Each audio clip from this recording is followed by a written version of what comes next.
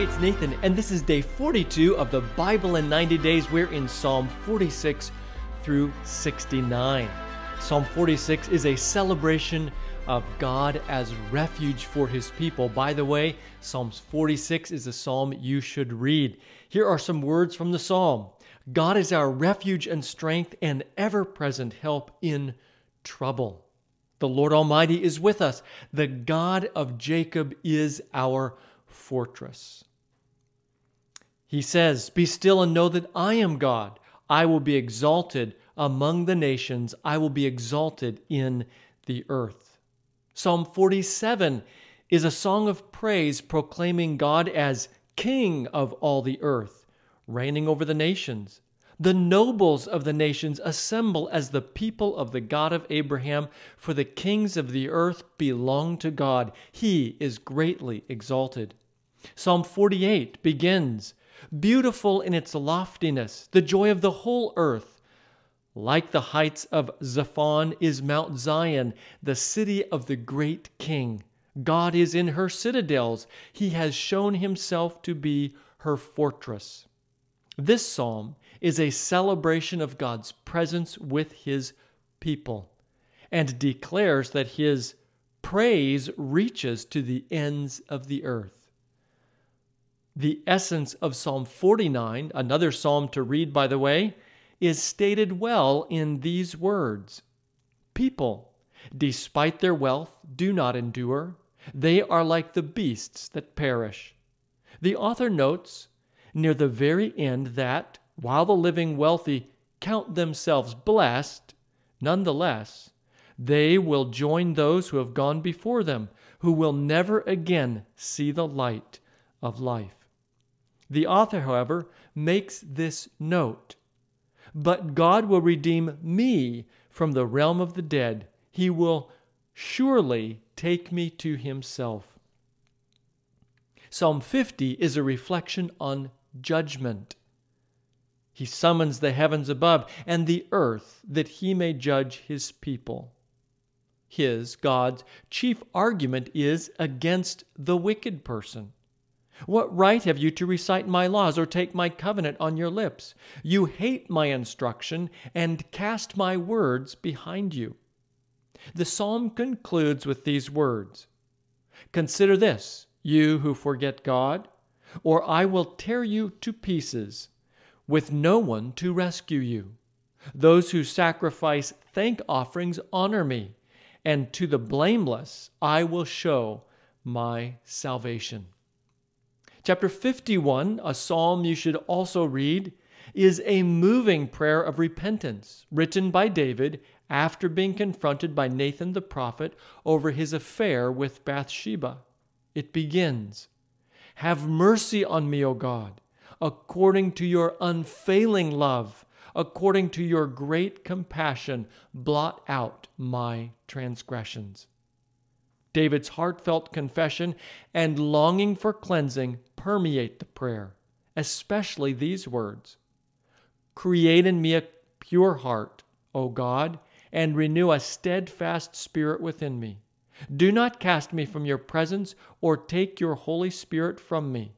Restore to me the joy of your salvation and grant me a willing spirit to sustain me."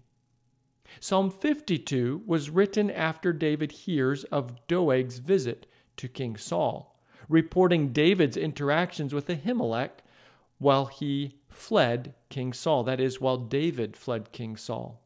These lines may reference Doeg, the Edomite. "Surely God will bring you down to everlasting ruin. He will snatch you up and pluck you from your tent. He will uproot you from the land of the living." The previous lines stand in stark contrast to David's reference to himself. "But I am like an olive tree flourishing in the house of God. I trust in God's unfailing love forever and ever." Psalm 53 is a meditation on those who say, "There is no God," observing that they are corrupt and their ways are vile. The time is coming, however, when they will be overwhelmed with dread where there was nothing to dread. Psalm 54 is another psalm written by David as a fugitive. It begins, "Save me, O God, by your name. Vindicate me by your might." And then ends, "You have delivered me from all my troubles, and my eyes have looked in triumph on my foes." Psalm 55 is an anguished prayer for deliverance from his enemies. The essence of the prayer comes through well in these lines. "Lord, confuse the wicked, confound their words, for I see violence and strife in the city. Cast your cares on the Lord, and he will sustain you. He will never let the righteous be shaken. But you, God, will bring down the wicked into the pit of decay. The bloodthirsty and deceitful will not live out half their days. But as for me, I trust in you." Psalm 56 is a prayer of David when in trouble with the Philistines. "Be merciful to me, my God, for my enemies are in hot pursuit. All day long they press their attack. Record my misery, list my tears on your scroll. Are they not in your record?" In spite of it all, David finds great comfort in God, saying, "In God I trust, and am not afraid. What can man do to me?" Psalm 57, a prayer of David when fleeing from Saul and taking refuge in a cave. A few lines from the psalm. "I am in the midst of lions. I am forced to dwell among ravenous beasts, men whose teeth are spears and arrows, whose tongues are sharp swords. I will praise you, Lord, among the nations. I will sing of you among the peoples. For great is your love, reaching to the heavens. Your faithfulness reaches to the skies." Psalm 58 is a prayer of vengeance on the wicked. Even from birth, the wicked go astray. From the womb, they are wayward, spreading lies. Break the teeth in their mouths, O God. Lord, tear out the fangs of those lions. The righteous will be glad when they are avenged, when they dip their feet in the blood of the wicked. Then people will say, "Surely the righteous still are rewarded. Surely there is a God who judges the earth." Psalm 59 is another prayer of David's while hunted by Saul. "Deliver me from my enemies, O God. Be my fortress against those who are attacking me. Deliver me from evildoers and save me from those who are after my blood. You are my strength. I watch for you. You, God, are my fortress, my God on whom I can rely. God will go before me and will let me gloat over those who slander me." Psalm 60 is a teaching psalm written about battles. The essence of the psalm can be found in these lines. "Is it not you, God, you who have now rejected us and no longer go out with our armies? Give us aid against the enemy, for human help is worthless. With God we will gain the victory, and he will trample down our enemies." Psalm 61, one I'd recommend you read, is a prayer of longing to be in God's presence. "From the ends of the earth I call to you. I call as my heart grows faint. Lead me to the rock that is higher than I. I long to dwell in your tent forever and take refuge in the shelter of your wings. Increase the days of the king's life, his years for many generations. May he be enthroned in God's presence forever." Psalm 62 is a celebration of the rest David found in God. "Truly my soul finds rest in God. My salvation comes from him.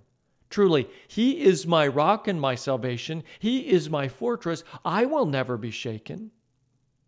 In it he also warned, "Do not trust in extortion or put vain hopes in stolen goods. Though your riches increase, do not set your heart on them." His concluding lines, "Power belongs to you, God, And with you, Lord, is unfailing love, as well as this line. You reward everyone according to what they have done. Psalm 63 is a song of longing for God, inspired while in the desert of Judah. You, God, are my God. Earnestly I seek you. I thirst for you. My whole being longs for you in a dry and parched land where there is no water. It also includes this line, your love is better than life. Psalm 64 is a prayer for deliverance from evil conspirators. Hear me, my God, as I voice my complaint. Protect my life from the threat of the enemy. They plot injustice and say, we have devised a perfect plan. Surely the human mind and heart are cunning. But God will shoot them with his arrows. They will suddenly be struck down. Conclusion? The righteous will rejoice in the Lord and take refuge in him. All the upright in heart will glory in him. Psalm 65 is a song of gratitude for the sustaining providence of God. The whole earth is filled with awe at your wonders. Where morning dawns, where evening fades, you call forth songs of joy. You care for the land and water it. You enrich it abundantly. The streams of God are filled with water to provide the people with grain, for so you have ordained it. The meadows are covered with flocks, and the valleys are mantled with grain. They shout for joy and sing.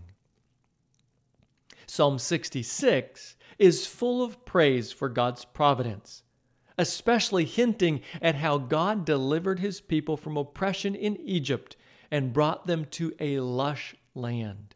Here are the last few lines. Come and hear, all you who fear God. Let me tell you what he has done for me.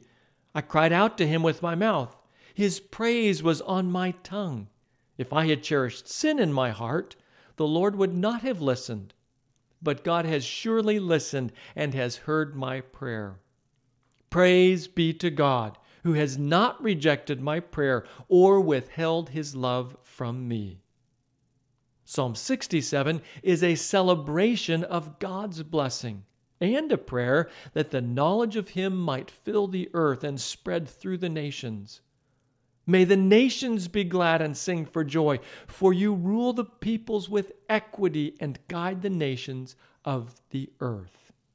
Psalm 68 is a celebration of God's providence for those on the margins, as well as for his people, and that he is powerful against his enemies. A father to the fatherless, a defender of widows, is God in his holy dwelling. God sets the lonely in families. He leads out the prisoners with singing, but the rebellious live in a sun-scorched land. Praise be to the Lord, to God our Savior, who daily bears our burdens. Our God is a God who saves. From the sovereign Lord comes escape from death. Surely God will crush the heads of his enemies, the hairy crowns of those who go on in their sins. Sing to God, you kingdoms of the earth. Sing praise to the Lord, to him who rides across the highest heavens, the ancient heavens, who thunders with mighty voice. Psalm 69, one you should definitely read, begins, Save me, O God, for the waters have come up to my neck. I sink in the miry depths where there is no foothold. I have come into the deep waters. The floods engulf me. I am worn out calling for help. My throat is parched. My eyes fail looking for my God. These first few lines reveal that this is a prayer for deliverance. It's also noteworthy that it contains hints of Jesus, the coming Messiah. But I pray to you, Lord, in the time of your favor. In your great love, O God, answer me with your sure salvation. Rescue me from the mire. Do not let me sink. Deliver me from those who hate me, from the deep waters. Scorn has broken my heart and has left me helpless. I looked for sympathy, but there was none, for comforters, but I found none. The poor will see and be glad. You who seek God, May your hearts live. The Lord hears the needy and does not despise his captive people. And that concludes today's highlights.